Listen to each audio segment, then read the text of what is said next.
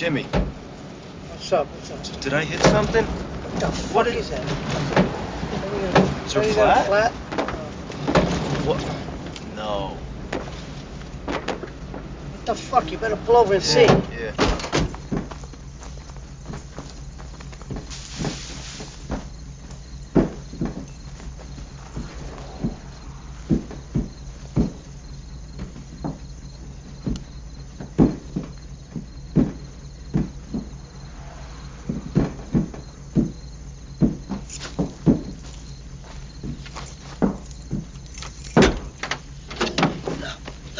No. Still alive. No. Fucking piece of shit. God. Look at me. Look at my fucking eyes. God.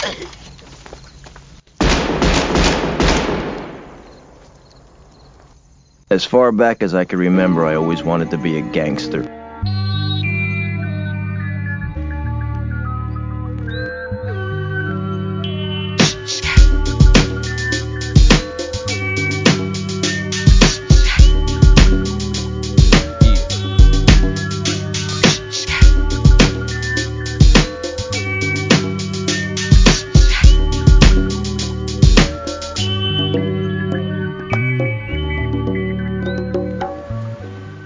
What up, it's your boy, the Mark Rob, aka Sean Madlove, aka Gordon Darks, aka Four-Eye Willie, aka Vernon Vaxwell.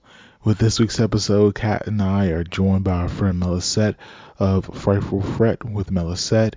Think of it as an audiobook podcast. She reads classic works of science fiction and horror. This season she's reading Dracula. If you love the book but don't have time to read it yourself, give her a listen. The topic of this week's episode are the Martin Scorsese films Goodfellas, Casino, and the dark comedy After Hours. Again, thanks to Melisette for being part of this week's episode. She does all the artwork for us on our IG page at Hyphen Podcast Group, and we love her very much. Enjoy the show. So, should we start with the renowned classic Goodfellas then? I'm such a bad Italian. I had never seen this. Jesus. Oh, okay. Okay, so I'm going to start really simple and really shallow, which is this movie series had a great game, I thought, which is he attractive or is he just playing an interesting character while looking distinctively Italian? So this is going to be a running theme throughout this because I could not get a read on if anybody was attractive or there was just good tailoring and interesting men who looked Italian. Good shoes, too. Oh, great shoes. But I really liked Goodfellas. I do feel that, personally, I feel that the first hour is a lot stronger than the second hour. I don't think that it's a bad movie as a whole, but that first hour, I was so in. And then the second hour, obviously, as he's breaking down, I just felt that the narrative was getting a little, like... So you mean when the cocaine actually hit is when the movie fell off for you? It's not that it fell off. It's just like it was, I'd say, like a half step down from how good the rest of the movie was. And for me, the first hour and I'd say probably hour and 10 minutes was so strong that half step down felt really far. Well, I mean, it could be the world building. So basically, like Scorsese is taking us through this entire world where we feel submerged, even from Henry Hill's childhood. And I would say the world keeps getting built, I would say, up until the marriage. And so when we get through the Coppola scene, you know, we're still taking like in depth into what it really means, at least on the ease side, like the good side, like the finesse side of what being a good fella actually can yield you. And so, yeah, like you may be sneaking through the kitchen to get in, but you're going to get the very, very, very front row of the seat that you want to have. Mm-hmm. I think that this is probably very deliberate, that it seems like they're framing Henry to be like, but he's the good one. Yeah. In the first hour, it seems like it's really framed as like Henry has a wife and he loves her, and like I'm gonna have to have a sidebar about the needle drops in these movies at some point because oh man, you know, that whole sequence with like, and then he kissed me is really like, it's so artfully done. I love that song ends and they still haven't kissed. Like, it's so good. And then in the second half, you see that that's just tacitly not true. And, maybe that's meant to be a twist. I'm not sure if that's exactly what it is, but I think to me, it felt undermined the first hour just a little. And again, I think this is all very deliberate. I think it's meant to show how insidious this stuff is when you are in the industry, in the lifestyle, whatever you want to call it. But I did feel that it just like suddenly gear shifted. So, Millicent, for you, so did you kind of feel this thing that kind of Kat's talking about? Because yeah, like if we kind of just look at the surface level of what the first hour is, I have it on the background right now. We're going through all the mobsters with the different nicknames, and I'm gonna get the papers guy comes up, and like for someone who's not Italian American, kind of just going through the Scorsese movies and seeing like, yeah, this is a baller ass lifestyle. But then when we actually look at who these people actually are, Kat's right. Henry Hill is not a good person. Like he's a drug dealer. Yeah, he's not a good person, but among them, he is a good person. So it all goes to be who's your group of friends, right? And in every group of friends, you have someone who's the good guy. And in the movie, that's Henry, but we know he's not a good guy. So this movie for me, I'm part Italian. I started watching this movie way too young. I've watched it on TV where every MF word is replaced with Mickey Ficky, and hearing Joe Pesci say Mickey Ficky for a couple of hours is more entertaining than it should be. That's how long the movie has been in my life. Mm-hmm. And Scorsese's very brave to tackle a mafia movie for this reason. Francis Ford Coppola did it so well, and he is the one who brought that to the forefront and into the mainstream, doing the Mario Puzo book. And the Henry Hill story is different, and it's more contemporary. It's not as old world as The Godfather, because you really get into a lot of history with that. And we're kind of seeing, this is probably, and starts in the 60s. I think that Godfather 3 ended in the 70s. So it's bringing us kind of into the timeline of Godfather 3 and, right into the 80s. So it's not a continuation of Godfather, but if you look at it for that continuity, it's an interesting retrospect. And there's a lot of people who are part Italian, and they don't know what that means. And when you are any nationality, you want to know more and you want to embrace it. And I think that these movies sort of brought things out in people who are Italian American that were not raised with it, and they adopted some of those traditions, not necessarily the mobster stuff, okay, but like the big Sunday dinners, the family dinners, and that sort of thing, because at their core, they are true to their heritage and their families, even if they're acting like idiots, right? Right. And it's all about family at the end of the day, even in protecting your family. But for these people, they don't have their blood relatives. They've got their chosen family. And they all protect each other and they look out for each other. I do really like the Italianness of it all. Surprise, my last name is Chinetti. I'm Italian. Who'd ever have thought? Not to be all like whatever, but we're Northern Italian. We're Milan folk. So they were like, you're lighter and I don't look Italian at all. We've got paler skin and darker hair, but at the wedding scene where they're like everybody's either like Peter or Mark. Peter, Paul, and they're married to Marie. Yes, we're Mark and Paul. I have many Maries in my family. It's everybody's middle name. It is everybody's middle name in my family, and we've got one Marie who's like, a full-blooded Marie. The family aspect is really strong, but it's very different than the way that the Godfather family feels, if that makes sense. Well, the Godfather kept it is their blood. I think right. That's the difference. Yeah, and the kind of difference between what Francis Ford Coppola did with Godfather and what Scorsese's done, not only with Goodfellas, even if you go back to Mean Streets from '73. I think Scorsese just has the interest of what he likes versus what The Godfather was. Like, I don't think Scorsese really has interest in kind of like the high level guys, like the bosses or whatever. Like, Godfather is all about what the Corleone family was and how they ran like everything and how Michael kind of brought them back. But then he gradually takes Michael's story and kind of flips it to how the Corleone family basically, died out in a way. But for Scorsese, like his approach to with just how he likes people, I think is starkly different from what that movie was. Like for Mean Streets, it's basically like two-bit hustlers.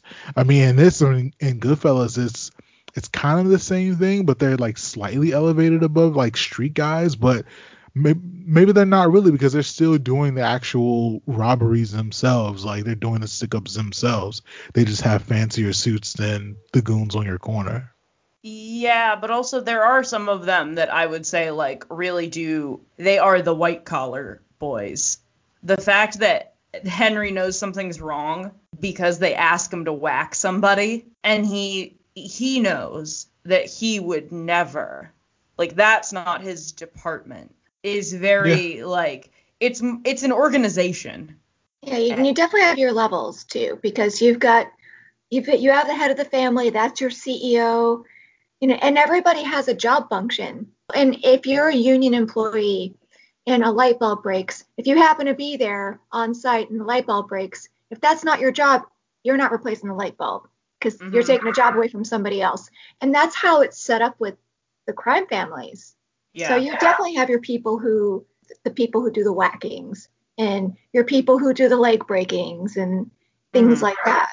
I also really enjoyed just how, yes, everybody has a job, and also like there are like the Lufthansa, like the whole thing about the Lufthansa event, trip, heist apparatus, whatever you want to call it. Yeah, exactly. Where they were like, okay, so don't make any big purchases. And then some people did.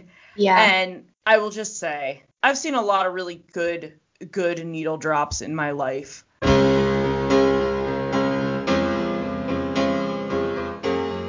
But the coda of Layla over those bodies, and the fact that they sneakily stitched in an extra 16 to cover Tommy getting whacked as well, is just... I know that Robbie Robertson from the band was a collaborator with Scorsese, and that's how The Last Waltz happened and stuff. But you can tell that somebody who knows and loves rock music was involved there. And that's the nice thing about Scorsese is, for me, Scorsese creates an experience. It's a movie, but it's an experience, and it's sensory. And like when you mentioned the wedding scene before, and she says, "I felt drunk." You feel that from the way the cinematography is going. And then she looks, and there's that long line of people with the envelopes. That's what Scorsese does best, because he sucks you in. And with the second hour, I completely agree with that assessment, that the second hour, it's like a different movie. And maybe that's part of it because, as you said, Henry's breaking down, and we know that the movie has to have an ending. And because of everything that's going on, it's not going to be pretty, and it's not going to be nice. Not that it was pretty and nice before, but it was more glamorized because they're doing what they love, and they like their status is the guys who get things done. Yeah, and so even if you think about Joe Pesci's character and how, if you look at the first hour, he's just this renegade guy who just tells funny jokes and is super aggressive. He wants to go on dates with pretty women, whatever. Like, that's cool. But in the last hour of the movie, we see him murder a kid. And it's like, and the thing is, like, what's worse, like him murdering the kid or their reaction to him murdering the kid? He's just a hole to be buried. Like, that's what the last part of the movie is. It's just that Scorsese did this wonderful job of building up the fallacy of what the glamour with this lifestyle was, but then at the end of the day, we see how none of this shit could really last, and because all these people are amoral in a lot of different ways. And all empires fall too, which seems to be kind of a theme with Scorsese. Yeah. So, Kat, for Goodfellas, so should we play the game of, are they just styled to look good, or are they actually sexy? Okay, so I have a theory on this. Ray Liotta is really attractive if he doesn't move his face at all. Wow. As soon as he does any sort of emoting, he looks like he's gonna axe murder you. He's got like big like Christian Bale and American Psycho energy, where you just like he suddenly makes a face and you're like, oh, this is the last thing I see before I perish. I mean, he's Okay. incredibly intense, yes. Who, I beg you, who decided? Yeah, you know who looks like a completely Irish person? Robert De Niro. Top of the morning to you. Hey. And that's not the first time he's played an Irish person. I Hey. know. It's not even the Maybe it was last. the It's not the first Not most time, even but the he's been recent. last. Irish in a few movies now. But like, and that's the one we're supposed to think is not Italian at all. Hey. I suspended Hello? disbelief. I Looks mean, good in a suit, though. oh god, wait until Young we get to Bobby De Casino. Niro. Oh. Godfather 2. I'm a big fan of how he dresses in Casino. I have a thesis prepared. But anyway, so I really loved this movie. I thought it was really good. I think this is probably technically the best movie we watched. Of these three, Yeah. it's definitely the most lauded. Like, Mm-hmm. critically, I'm fairly certain Goodfellas is Scorsese's like most favorite film. Like, I personally like Casino better, Me too. but for like general consensus, probably people say Goodfellas is like the third best mafia movie ever, behind obviously Godfather's 1 and 2. But this movie's pretty nuts, man, in a really great way. Like, you talk about the needle drops, like in Casino, he has the music. The music is more prevalent in Casino. Maybe that's why I like it better. But in Goodfellas, he does a real subtle dance in a way that the music really just blends in effortlessly and Yeah. creates the environment. And there's nothing out of place. Like, even when, they're going into the Copacabana and we just see like the little snippets of the performers there, and everyone in the crowd is just like in awe, and like we're in the moment and we're in awe too. Like, Scorsese did the balancing act really well in Goodfellas. I also think that there is like the pop music and the needle drops in Goodfellas just feel like part of the score. Yeah. Whereas in Casino, they're like, it's time for a pop song to make a dramatic point in this picture. And it's Yeah. like, yeah, it is. But like, whereas in Goodfellas, it's so like seamless and integrated. I will also say, this is just a fun fact that came up when I was talking about this with my squeeze while we were driving around the other day. Did you know that Henry Hill was kicked out of witness protection Yeah. because he kept Yeah. telling people that, oh, did you know that it like Goodfellas? I'm the Goodfellas guy. Actually, Like Nora- an idiot. Nora Ephron wrote My Blue Heaven after hearing. I don't know if she was friends with Scorsese. She was friends with someone who was working on Goodfellas. And she listened, and she was there for a lot of the phone calls to discuss the movie with Henry Hill. And she wrote, I think it was Scorsese. And she wrote My Blue Heaven after hearing Scorsese talking to Henry Hill. And apparently Scorsese hated the movie that she made. But he was still living that life in witness protection program, like drugs and all that stuff. And I think his wife actually left him. Yeah. Yeah, the last title card of the movie is that they are on a break, and they remained on a break until his death in 2012. And there's really nothing. I've tried to find information on the internet in the past. There's really nothing current about the wife. The kids have spoken, but it's amazing to me because that movie is such a cultural iconic piece. And normally you have individuals who want to sort of get out there and tell their side of the story or try to make some kind of profit on it or talk about their experience. And there's really not any of that. I mean, there was Henry, but aside from that, nothing really. He doesn't learn his lesson. He just Hell no. gets played. Yeah. I mean, that's the kind of thing about, the mob. I mean, a lot of them shouldn't be talking. That's true. But a lot of those guys are no longer with us anymore. Yeah. So I wonder if there's like still the same level of fear. Because I mean, all right, I'm not in the mob. I don't know how it works, but a lot of these families got broke up. It's like when you break up a monopoly, right?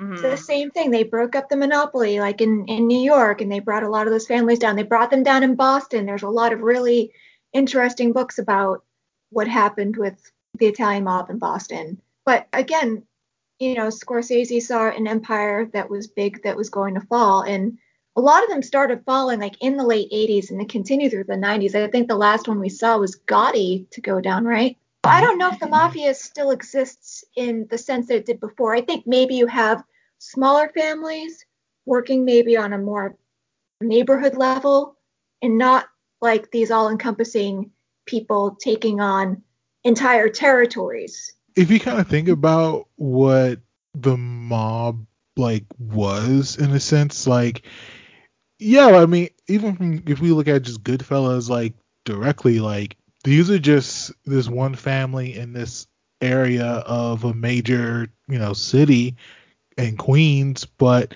I mean, they weren't necessarily like, they weren't running the entire New York City or whatever. The mob probably still exists, so we should, be careful right now. But like I would still probably say like whatever function that it serves, I think it's probably sort of in the same sort of regionalized specific territories or specific cities across America. Like I'm not gonna say which town, but I lived in a town where I definitely knew the mob was there, so we'll keep that a bit close to the vest. But I would just like to state for the record and our legal team that we are in fact not familiar with any mobs, and if we were, we certainly don't know where they operate, who they are, what families they are associated with, and we sure do use VPNs, so you can't track us through your internet. Anyway. And for the record, I've lived in every single city in America, so it's really hard to deduce what city I'm talking about, I plead the fifth. Well, I don't plead anything because I'll never be on a witness stand, so That's there right. you go. What makes me want to get close to someone and snuggle? Fear. Salutations, I'm Melisette, and on A Frightful Fret with Melisette, I read classic horror stories combining audiobooks and audio drama into a podcast. Come away with me into the darkness and let me make your ears tingle with the sensation of terror. A Frightful Fret with Melisette. Available everywhere podcasts are, and find us at afrightfulfret.net. Don't forget. A little bit of the flashiness in this, I won't even say in Casino, but like if you've spent any significant time in New York, the sheer amount of gray suits that you'll see, flamboyance is not really a thing quite as much in New York, and I do wonder if some of that was exaggerated to make it an interesting movie to watch, if that makes sense. We don't have anybody we could reference and ask. We sure don't.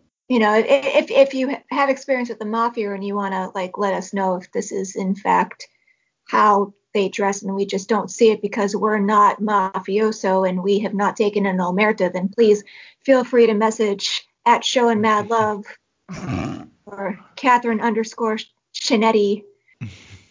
At the end of the day, right, I think that this is a really great portrait of a guy in a system that does corrupt everybody eventually, getting more and more corrupt as he spends more and more time in the organization, and that it starts to affect the people around him as well. However, I did say after I finished it, so was there any other plot stuff besides gangsters are bad and sometimes do bad things and sometimes make other people bad? I don't think Scorsese has interest beyond that, to be honest. I just think he's interested in the ways that people can kind of fall in. Well, people are born into these situations, they're of it, and they kind of grow into it, but then eventually it collapses on itself. As far as extended points and societal points beyond that, I mean, and I will just say, as someone who's interested in logistical things, I really like seeing how these things work. And maybe that's like a stylized way, you know. But I really enjoy that these movies do get to some of the logistics and some of the nitty gritty, because that's stuff that I find really interesting. Yeah, like this is kind of like the pop culture references to what kind of the mob was. Like this Godfathers and Sopranos, basically. Now, did those all contribute to stereotypes for Italian Americans? And they're weirdly generational too, which is kind of interesting. Yeah, they fold easily into different generations of what the mob is. So Allegedly. And those stereotypes are still around, and every once in a while there's a comment about someone whom I know, and the comment is something along the lines of them living up to the stereotype. And if you grew up in an area like a Queens or, like in a Boston, Southie, you're going to see that. And there's going to be the people who act like that for whatever reason. And then you're always going to have your people who kind of like look at that and are like, oh, I say, you be the person you want to be, just don't be a jerk. And if you're going to align with an international crime family, maybe don't do so much coke that you will continually get caught. Okay, thanks. I mean, but it's the 80s, man. It's unavoidable. Cat. I think every week we come back to cocaine 80s. Like that's like the fun. The terrible thing is, so this movie in Goodfellas, there's actually a lot of all the crime shit. A lot of it's fairly true. Like he was talking about the cocaine connection he got from Pittsburgh, but in the 70s. Pittsburgh was fucking terrible for cocaine. Like, they're professional athletes in Pittsburgh that were continually getting caught for blow. Like you wouldn't think Pittsburgh was the connect. Pittsburgh is the gateway to blow, but Pittsburgh was the gateway to cocaine. It was really strange. I was going to bring up this point that kind of Melissa was touching on a little bit, as far as like what these movies kind of create, and maybe life imitates art imitates life, and it kind of plays out in reality. Like even movies kind of like Boys in the Hood or Menace to Society, to where if you weren't living in South Central or living in Compton or living in Southern California, like in the late 80s, early 90s, like you didn't really know what gang culture was, kind of what like the Crips and Bloods sort of became. And what those movies kind of portrayed, Boys in the Hood and Menace to Society didn't really create stereotypes, but at the same time, if the wrong people watched those movies, they thought that's how life was in every black neighborhood across America. So I can kind of see what Goodfellas would be in the wrong eyes, so where like every Italian person knows someone is affiliated in some kind of way, which I don't think, I know my respect. I didn't necessarily think that. I just looked at dope ass movies, but I don't project my thoughts on other people, so I can kind of see how these sorts of the negative stereotypes can kind of be played out in reality. I also think the fact that Joe Pesci plays the exact same character in Casino, like the same, it's the same. When I was watching Goodfellas, I actually got the Joe Pesci's mixed up, because I was waiting for a scene that I know happens in Goodfellas, and I thought, no, it happens in Casino, but I thought it was in Goodfellas, and I was like, well, when am I going to get to that part with the burial? And it's like, wow. Movie. Right. Yeah. And like they play the same character. They go wrong in the same way. I'm not trying to say that Joe Pesci is in some way responsible for Italian stereotyping. However, I don't think he helped. Joe Pesci is the Italian version of the sassy black best friend trope. He kind of is, though. It's like the short Italian with an ego and also like a complex. You took your boots off, you put your feet on the table. You shit-kicking, stinky horse smelling motherfucker, you. You fucked me up over there. I'll stick you in a hole in the fucking desert. You understand? Move here and apologize. Yeah, get the fuck here.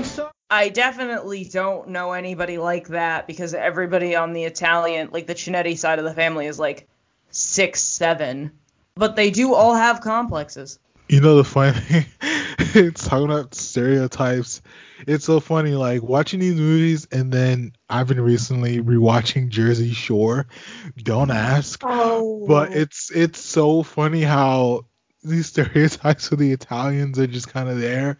But I've never truly seen it actually play out in real life. Like I actually went to college with kids from like that lived on Tom's River, like went to the Jersey Shore like every summer. Like they were on the fucking shore or whatever, and they weren't like that at all. A bunch of people from that show were cast out from other places though. Yeah, like fucking Pauly D. Mm-hmm. He's from like Rhode Island. Yeah. Makes a lot more sense. It's an interesting dynamic being from an Italian family because it means different things to a lot of people. Mm-hmm. But at its core, it's a celebration of a group of people that made it. Like they survived to come here and they built new lives and they got treated like garbage. I mean, I know a lot of people got treated like garbage. Exactly. And they didn't feel like they could go to the police for help. They were in these neighborhoods. People thought they were trash. They didn't want anything to do with them. So they had their own version of America that didn't exist outside their little area. I think that every community has that in some way. I think the Irish have it. I think that, and the Scots certainly, I think, have their own little like spots. And those are really the only people that I can speak to with any actual knowledge because I don't know if y'all have noticed, but I'm a white peepo, and that's fine. But like I think that as Boys in the Hood has in some ways commodified those stories, so has Goodfellas in some ways.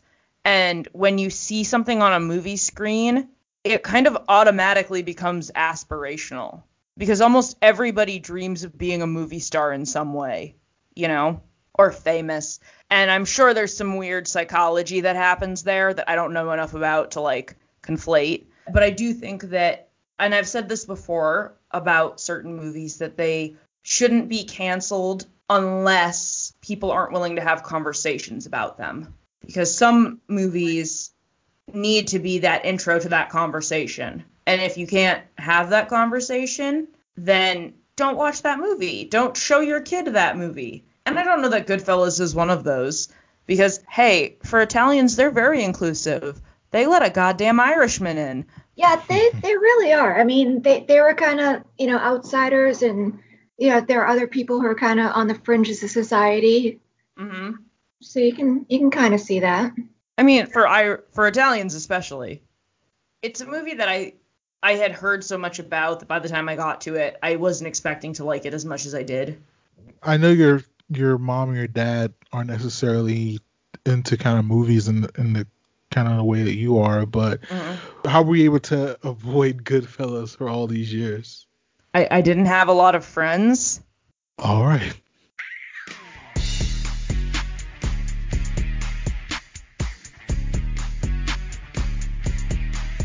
Hey, what's up, everybody? WWE Hall of Famer, The Godfather here. Special shout out to B-Hyphen and Handsome Bane for the WrestleCast Power Hour, and it's available everywhere podcasts are streams. So everybody check them out. You know The Godfather will, and it's time once again for everybody at the Hyphen Podcast Group to come aboard the Ho Train. Smell your latest sweaty marks. But should we use needless extravagance to pivot to casino? You're in the finances, you're upstairs, but you are not on the floor. You don't see what's going on. I've got thousands of players. I got 500 dealers. They're all looking to rob me blind 24 hours a day. I have to let them know I'm watching all the details all the time, that there is not one single thing I will not catch as I am over here. Look at yours. What? Look at that. Look at this. There's nothing. Look how many blueberries your muffin has and how many mine has. Yours is falling apart. I have nothing. What are you talking about? It's like everything else in this place. You don't do it yourself, it never gets done. Where are you going? How long can this go on? From now on, I want you to put an equal amount of blueberries in each muffin. An equal amount of blueberries in each muffin. You know how long that's going to take? I don't care how long it takes. Put an equal amount in each muffin. Oh, yes, let's do it. Ooh, I loved Casino. Okay. So I was like, oh, I don't want to watch a 3-hour movie. Fuck. I don't want to do it. I don't want to. Finally, Friday night, I'm like, okay, I got a glass of wine. I'm doing it. I'm watching at least half. He walks out in the pink suit, and I'm like, oh, fuck, I'm in. When you love someone, you've got to trust them. There's no other way. You've got to give them the key to everything that's yours. Otherwise, what's the point? And for a while, I believed that's the kind of love I had. And then he gets blown up, and I'm like, oh, shit, I'm in. I don't know that I've ever invested in a movie as quickly as I did, like, man in pink suit exploded. I didn't even have to rewatch it because I've seen it so many times, but I saw that movie in the theater on opening night. Holy shit. I wasn't born. I know. I was 9. I was young, but it made such an impression on me. And, you know, we had Suffolk Downs in the area. Mm-hmm. And, you know, gambling wasn't legal here yet, but there was Suffolk Downs. And it was always like, well, when I get older, I'm going to do my research and I'm going to bet on horses and I'm going to make a lot of money. It never happened because that movie made such an impact on me. And I think I had a lot of parts of it memorized. And Sharon Stone, can we talk about how perfect she was in that? We absolutely can. That I adored about her performance, and I don't know if this was just her organically or how she was directed or some combination. She was allowed to have smile lines. Like, she was allowed to smile big enough that she had smile lines and frown lines, and only upon seeing it did I realize how rare that is. I was like, oh my god, she gets to act using her whole face in this movie. When she's sad, she doesn't also have to look pretty. I mean, she does because she's Sharon Stone, but she's not, like, trying to not crease her face, if that makes sense. Well, no, she was on the cocaine bender. It was looking pretty gnarly. And there's that scene where she's in bed and she's like sitting up in bed, and it's like every female has, like, you know, when they're laying a certain way, they're going to look like they have a little bit of a stomach. That's just how we're built. We're all built like that. There's nobody who's not built like that. That's a female or has a female body, you know, and they showed that on screen. And I don't ever remember seeing that on screen before, where you saw, like, something that was like a real woman, like, where you could see her stomach do that.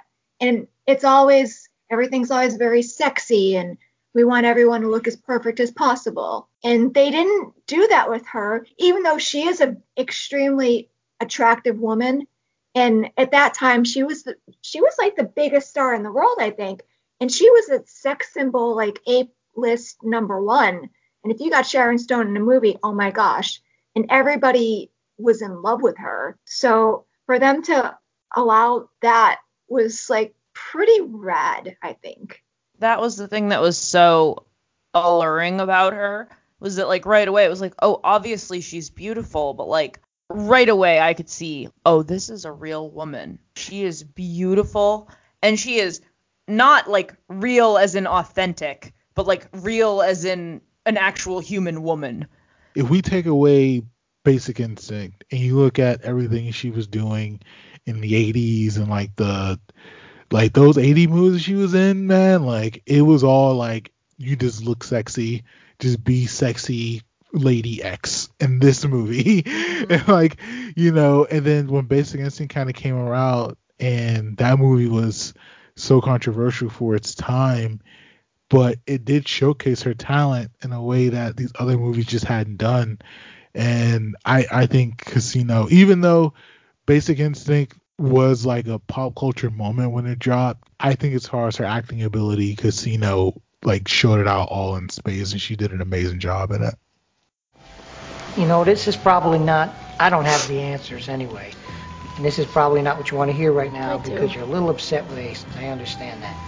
But, you know, I think you should try to make the best of it now. Go slow, you know, see what happens. He could have killed him. Okay, he could have killed him. He didn't have to hit him. It's not exactly like I'm sleeping with the guy and he makes me sneak around to see my own friends. The fuck is that all about? I guess it's because he loves you so much. He's jealous and worries. Gives a fuck what I do. Look, I'll try to find out what the hell's going on. When I see him, I'll talk to him. Okay. All right? Yeah. Thanks. Thanks for putting up with me. Take it easy with this shit, will you? I mean, this can only make matters worse. You're a beautiful girl. You don't want to ruin your looks. I've seen a lot of girls get shot to hell from this stuff. It's so nice. Come on now. I don't want to see you unhappy. Thanks.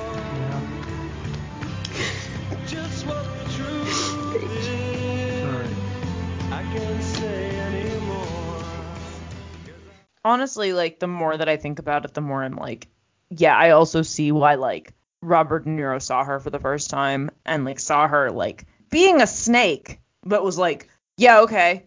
You talk about a needle drop. Like, that shit was, it was on time. It was really on time. I'll be honest, and maybe this is just the optimist in me. I wanted them to make it work so bad. I was so hopeful. Like, my favorite part is when Nicky came to Vegas and he brought his wife to their house and they're looking at the view, and then Sharon Stone comes, and the camera does like the double goddamn take. Outfit.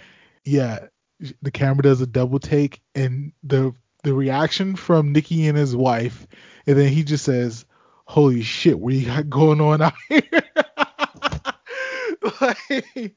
like for any person in a relationship and you bring that partner around, you want that reaction. Like, you want the "holy shit, what do you got going on out here" reaction. So that was a classic moment in that movie.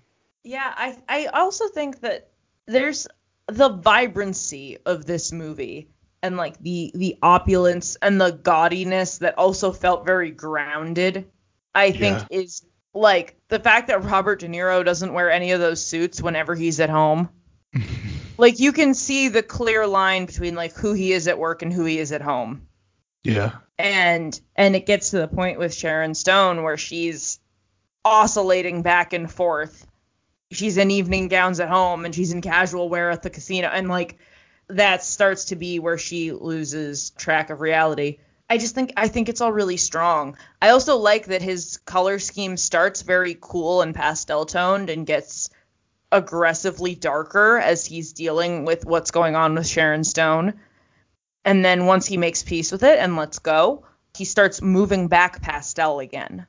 So in that scene where everything starts to go tits up, he's in that dark red with the black. And by the time he's getting blown up, it's still a bright pink, but it's significantly less bright than that red and less aggressive than that red. He's back in white for the first time in a while. Yeah, the final, so he's like in a super light turquoise, I believe.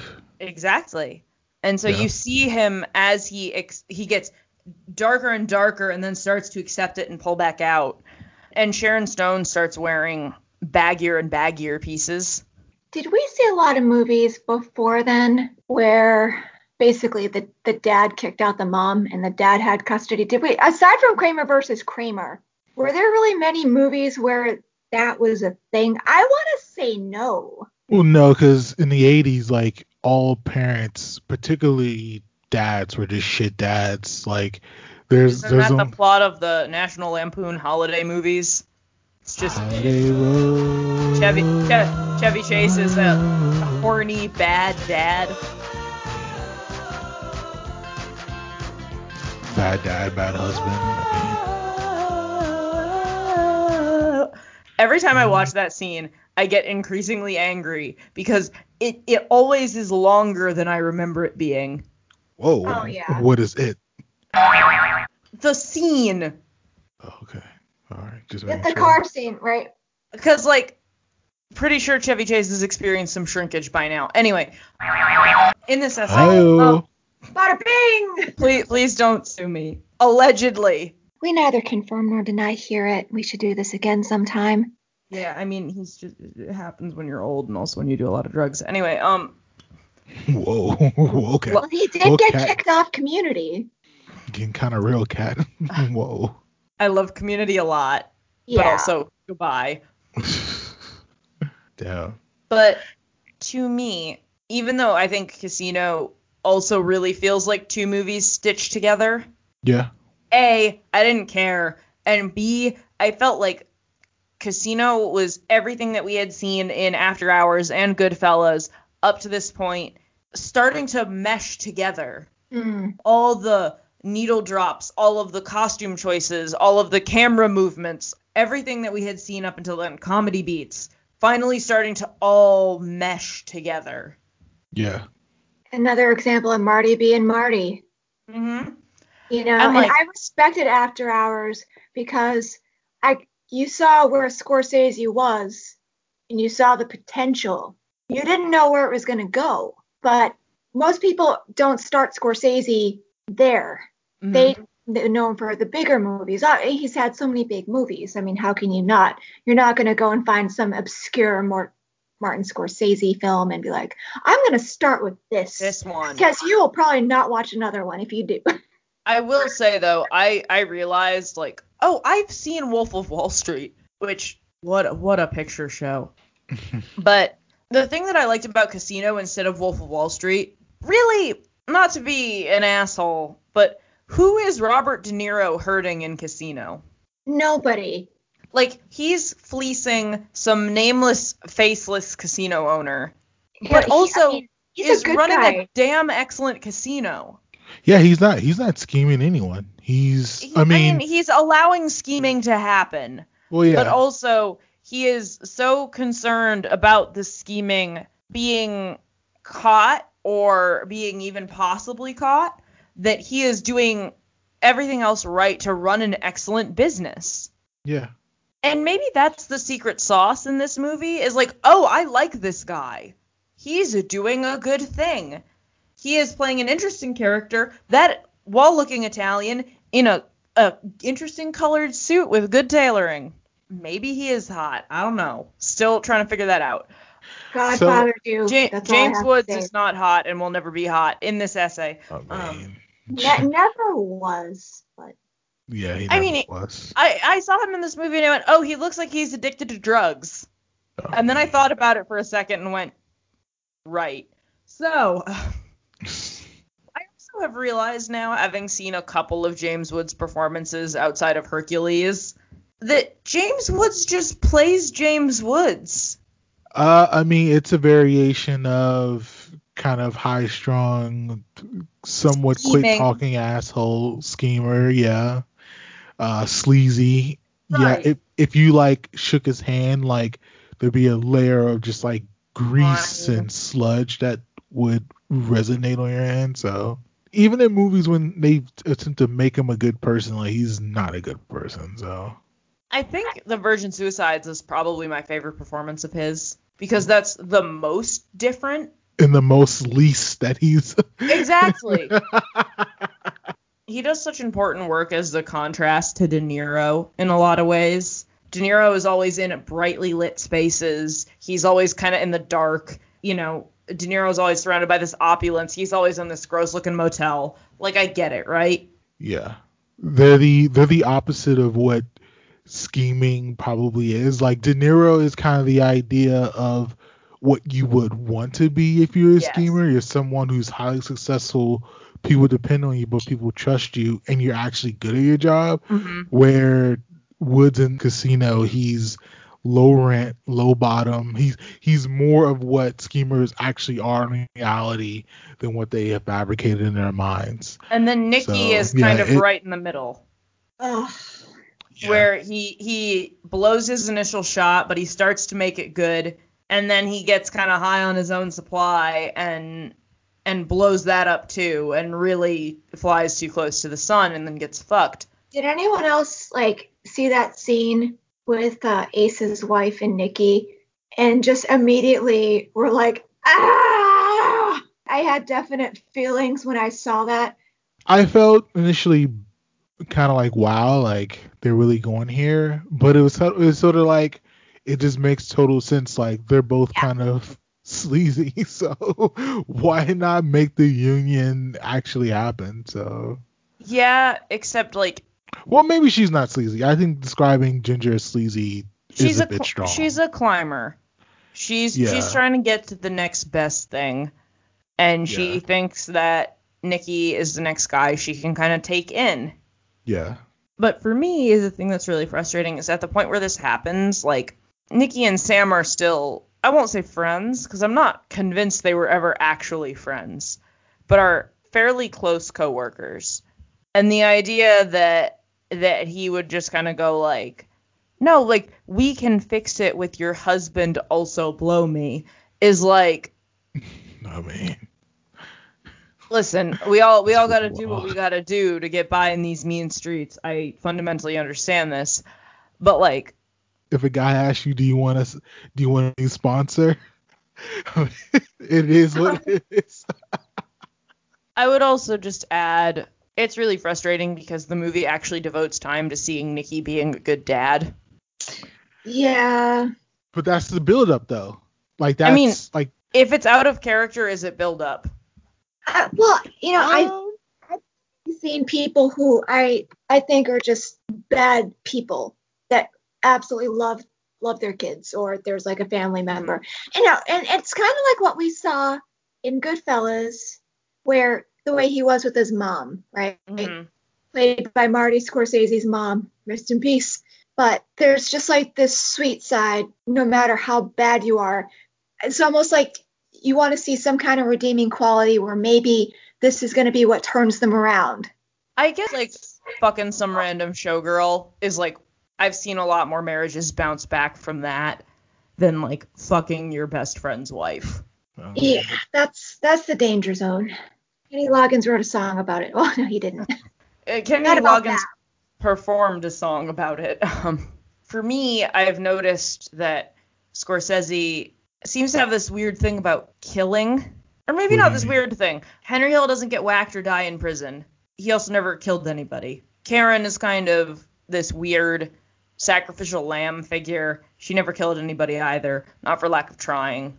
Honestly, if she had killed Henry, I would have been like, good for her. But whatever.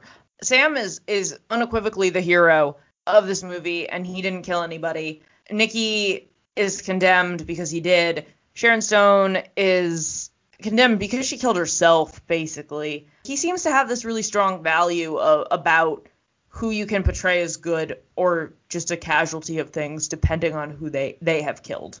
Yeah, I mean, with The Irishman, the focus on that is like immediately just a bad guy, and his journey with his family as a bad guy and where that leads him. Right. And a lot of people didn't like that movie. And if you didn't like that movie, I'll tell you to watch it again, because that's one that you need to look at a few times. It's long, but the second time you watch it, you just see things from a different perspective.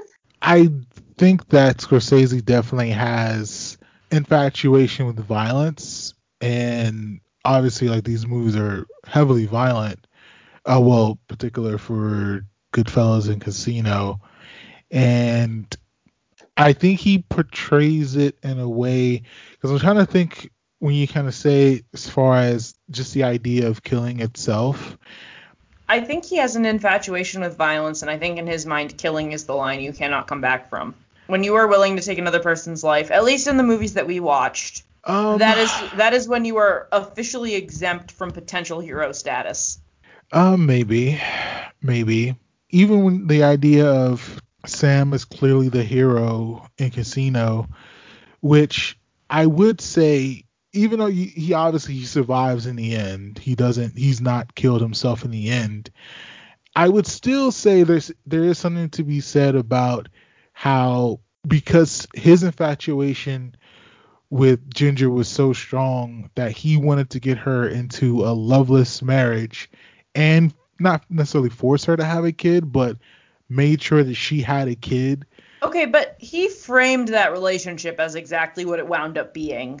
Yeah, but I'm trying to like just sort of paint the picture of the fact that Ginger didn't necessarily, I don't think Ginger necessarily killed herself. Like, yeah, the addiction got the best of her, but at the same time, if she wasn't necessarily trapped into this marriage, I mean, you can make the argument she would have eventually got caught up, but at the same time, like, she had the hustler's code down and she was a scrambler. But getting into that marriage took her out of that lifestyle that she effectively wanted, and she Did she became an want it, addict or was in the she a movie. victim of circumstance? I would say yes, but at the same time, even just the idea of her marrying someone successful to get her out of being a scammer, she didn't want that. And so he kept But she said yes. He did ask her. He didn't hold her up at gunpoint and say this. So yeah, like she said yes, but at the same time, it just feels like, to me, looking back on it now, it's just one of those things to where within the marriage itself, she wanted to leave multiple times and he refused to let her go.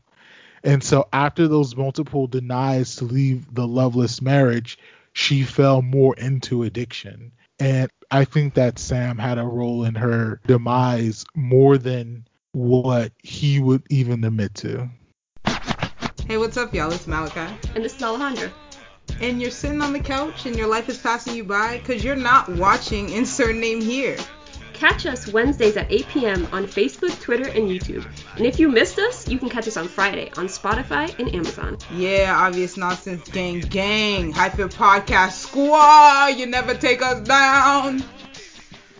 Speaking of things that seem vaguely unconnected but make a cool whole, do we want to talk about After Hours? Am I nailing the transition game tonight or what?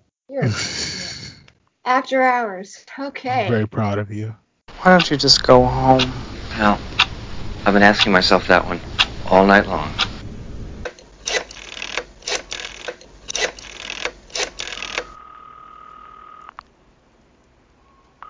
Paul. Yes. I'm really glad you called. Me too. Maybe you should come on over. No? Why not? After Hours is so unique in the sense that not long after it's made, it's outdated. And the character who gets teased most in the movie is the one who I love the most, who aged the best. Mm-hmm. That's like a 60s girl, where she brings Paul over and she's like, "You like the monkeys, Paul?" It's like, I dig this chick. I like her. So, you really hate that job, huh? Yeah. I hate both of my jobs, you know? Oh, yeah? What else do you do? Well, I work in the Xerox shop downstairs. Downstairs? Yeah. We're right on top of it. I've got the keys. You want to go down and see it? No. Thanks, I've had about enough excitement for one night. It's a lousy job, but I can get free copies whenever I want to. Gee whiz. Hey, what is that? Gee whiz. I mean, are you humoring me? I don't have to take that kind of shit, you know? I mean, what is it with people today? You can't say anything without getting some kind of a smart answer. You just have to be so goddamn careful about everything you say. You think I don't notice? I know what's going on. I overhear the customers at the Xerox shop when they're making fun of me. I didn't mean anything by that. I mean, it was raining outside, and I invited you to come into my home. I didn't have to do that, now did I? Now, first of all, you're not stupid. Look, I have trouble figuring out the tax on checks. So what? I mean, 8% is a bitch. So I make a few mistakes. So sue me. Call your lawyers. Okay, come on. I'm sorry. I didn't mean it. You know, they're like, "Oh, did you hook up with Miss Beehive?" And she was like the butt of a joke. And I was like, "Oh, how dare you?" Because just 10 years later, somebody like that would be definitely on the cool spectrum. Not even on the spectrum. Like, they would be the coolest because that was very much in style. But what strikes me is a lot of these things are not problems that you would have today because you have cell phones, you have Uber. And the only part that, because I get that it's like a bad night that spiraled out of control. The only part that really I didn't understand was why Paul was going to the apartment to get the keys. Why didn't Paul just say, "Hey, I'll cover the bar. You go home"? Fair. I mean, to me, I like that it seems to be this hybrid of actual Homer's Odyssey and a One Crazy Night narrative. Yeah. And as a side effect of that, it really just seems like a collection of side quests. And then when you get to the end, like at the end of the Odyssey, Odysseus just goes home. and like is a farmer again, and he's like, I've been on adventures, and everybody is like, and I run a farm. It does not matter what happened because the past had happened. Like, Yeah. Ultimate message, you can always go home. yeah, and really you should probably aspire to always end up there, because that is safety, at least in this case, that is safety, that is mundanity, that is normalcy. Can we talk about the star power in that movie? Oh man.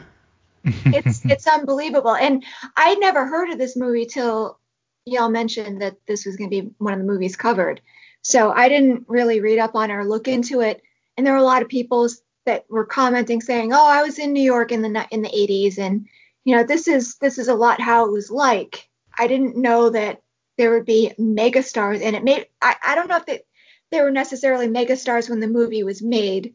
I know some of them were somewhat popular, but not to the status they are now.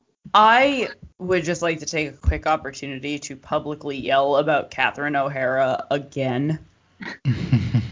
And this is something that I say a lot, which was I once had a friend compare me to her, and I was like, you're wrong, but thank you so much.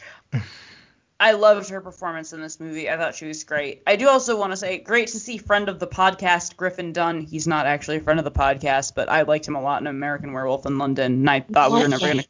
Griffin Dunn, if you're listening, give us a shout out. We will happily have you on the podcast. I have a lot of questions about Rick Baker. I'm a nerd. Anyway, because I thought he did a really great job of this, like, put upon every man that also, like, when he needed to, could just get really unhinged really quick. Potzak, please. Patzak on Mulberry Street in Manhattan. 5, 8, 6, 2, Don't. 9, Don't. 3, 8, 0.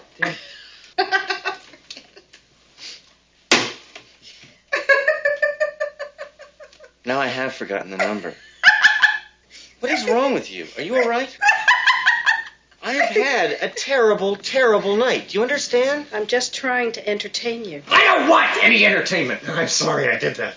I'm sorry. I'm under... Oh, God. I'm unable to get home tonight, I can't get home.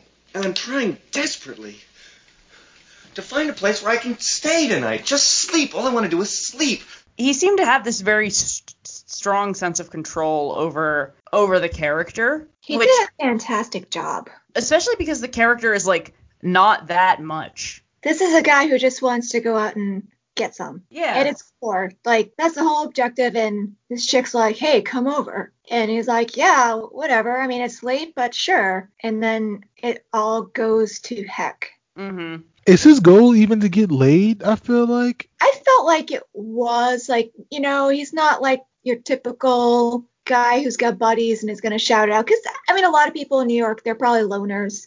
They're from other places. Maybe they don't have a friend group yet. I think he was looking for a genuine connection. Yeah. I could argue whether or not that was sexual, but the way that she came in with, like, my husband, let's talk about The Wizard of Oz. I understand that even if you're trying to just be friends with somebody, that's incredibly off-putting. Yeah. Like, if it's a lot for the first night of knowing a person. Right. If I had someone come over who I'd only ever met through work or whatever, during the pandemic, like, come to hang out in my yard and be like, okay, so here's all my trauma. I would be like, cool. I hope you're getting professional help. It was so nice to meet you. And please ditch my address and my number. Have a great rest of your day. I kind of see the connection point initially. And maybe it's because I'm thinking of when he got to the place. I think initially when she starts kind of unloading her, like, capital T trauma, he's like, oh, but, like, I can help with that. Me and my magic dick. Like, and then he's like, oh no, this is much more than I can handle. The thing that I think is appealing about her is the possibility of sex. Even if it's actually a friendship. Like, the possibility of sex. Ooh. I wish we got into what he was thinking when he saw the roommate just, like, topless for no reason. Just like, hey, I'm topless. Hey, okay, but what a babe. Like, she's amazing. She was I remembered her from Men in Black. I know she's been in other stuff, but she was in Men in Black. Shout out to Will Patton as Horse, which what a cameo. Kind of looking up last year, just looking at Scorsese. Last year, obviously, I was looking at a lot of movies, but I was looking at Scorsese's kind of, filmography, and I did catch that this was on HBO Max. And this movie is so different than all of the other Scorsese movies I've ever watched that it's so odd and silly that you wouldn't think that a guy who made Raging Bull would make this movie. Like the movie with his male protagonist, we talked about these two movies now, but he spends so much time building those characters up that in a way they are kind of like, superheroes. Like, we're looking at their origin story, but for After Hours, we just see that this guy is just beaten down by his shit job, and he just met this random attractive woman, and he's trying to make it happen. And whether it is a relationship or, the one night stand or whatever, he's just a normal guy trying to make this shit happen. And when he doesn't, and he keeps getting into all this shit, it just feels like all those kind of moments when the black ring cloud kind of follows you for no fucking reason. It almost feels like the beginning of the Rocky Horror Picture Show, where it starts okay, and then just thing after thing after thing after thing goes wrong until Janet is like, I'm tired, I'm hungry, or what is it? I'm cold and I'm wet and I'm just plain scared. And like that energy of like this outburst about how could everything go wrong, and then like the elevator behind them is lifting up another thing that's about to go wrong. This whole movie has a very similar energy to that, I feel. That's right on point. What I get about this movie is, it's a series of tragedies in one movie, but each tragedy is like its own short film. And so you can take any one of these and like see it on its own. And maybe, this tragedy wasn't your tragedy. But don't worry, there's another tragedy that's going to entertain you. Like for me, the train thing really hit close to home because I remember being at a bachelorette party and having my T-Pass and be like, here, just take my T-Pass. And like the security guy came over and took my T-Pass away. And it was like the second day of the month. He's like, you can't have this back. Jeez. And like yelling at me. And, I got like shunned and yelled at and I had to go buy tokens and. Pour one out for tokens. Was not that long ago that tokens were still going on. In a way, it's a little bit like Lost in Translation. Mm-hmm.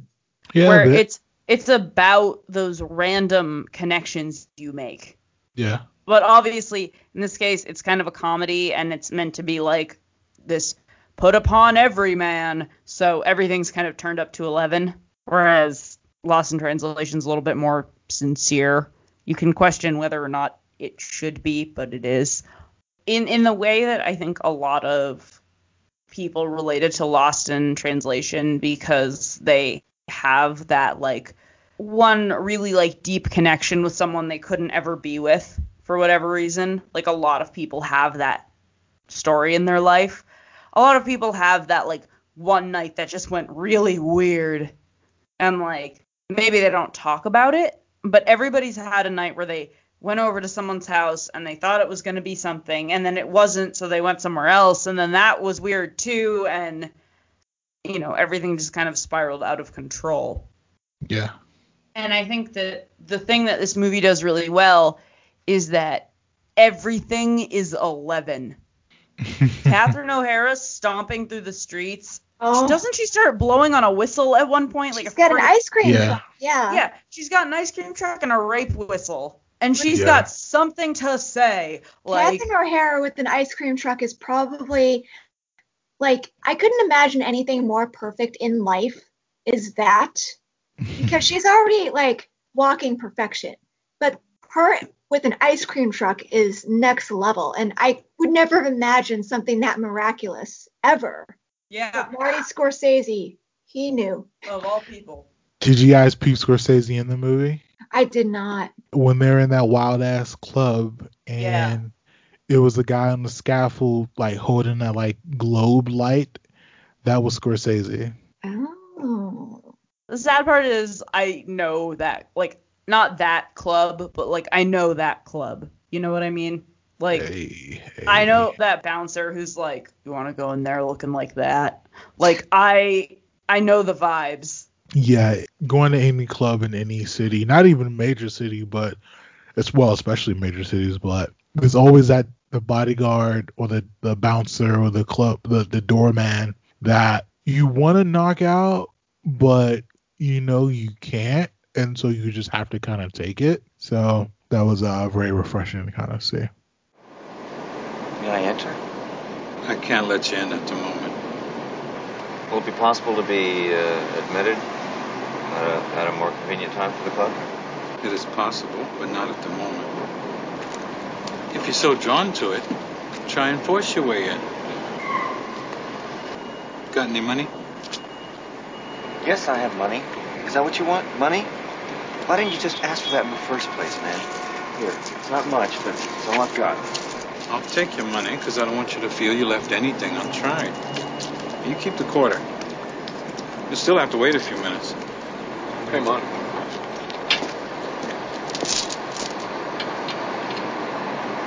Why doesn't he have to wait a few minutes?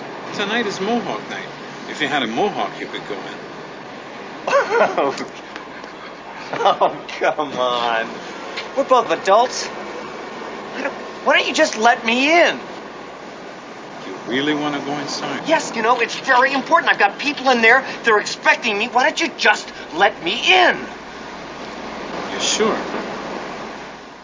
I don't know a lot about clubs. I was never cool enough to really spend time in them. Went to like an under 18 night at a club maybe once or twice, and that was about it.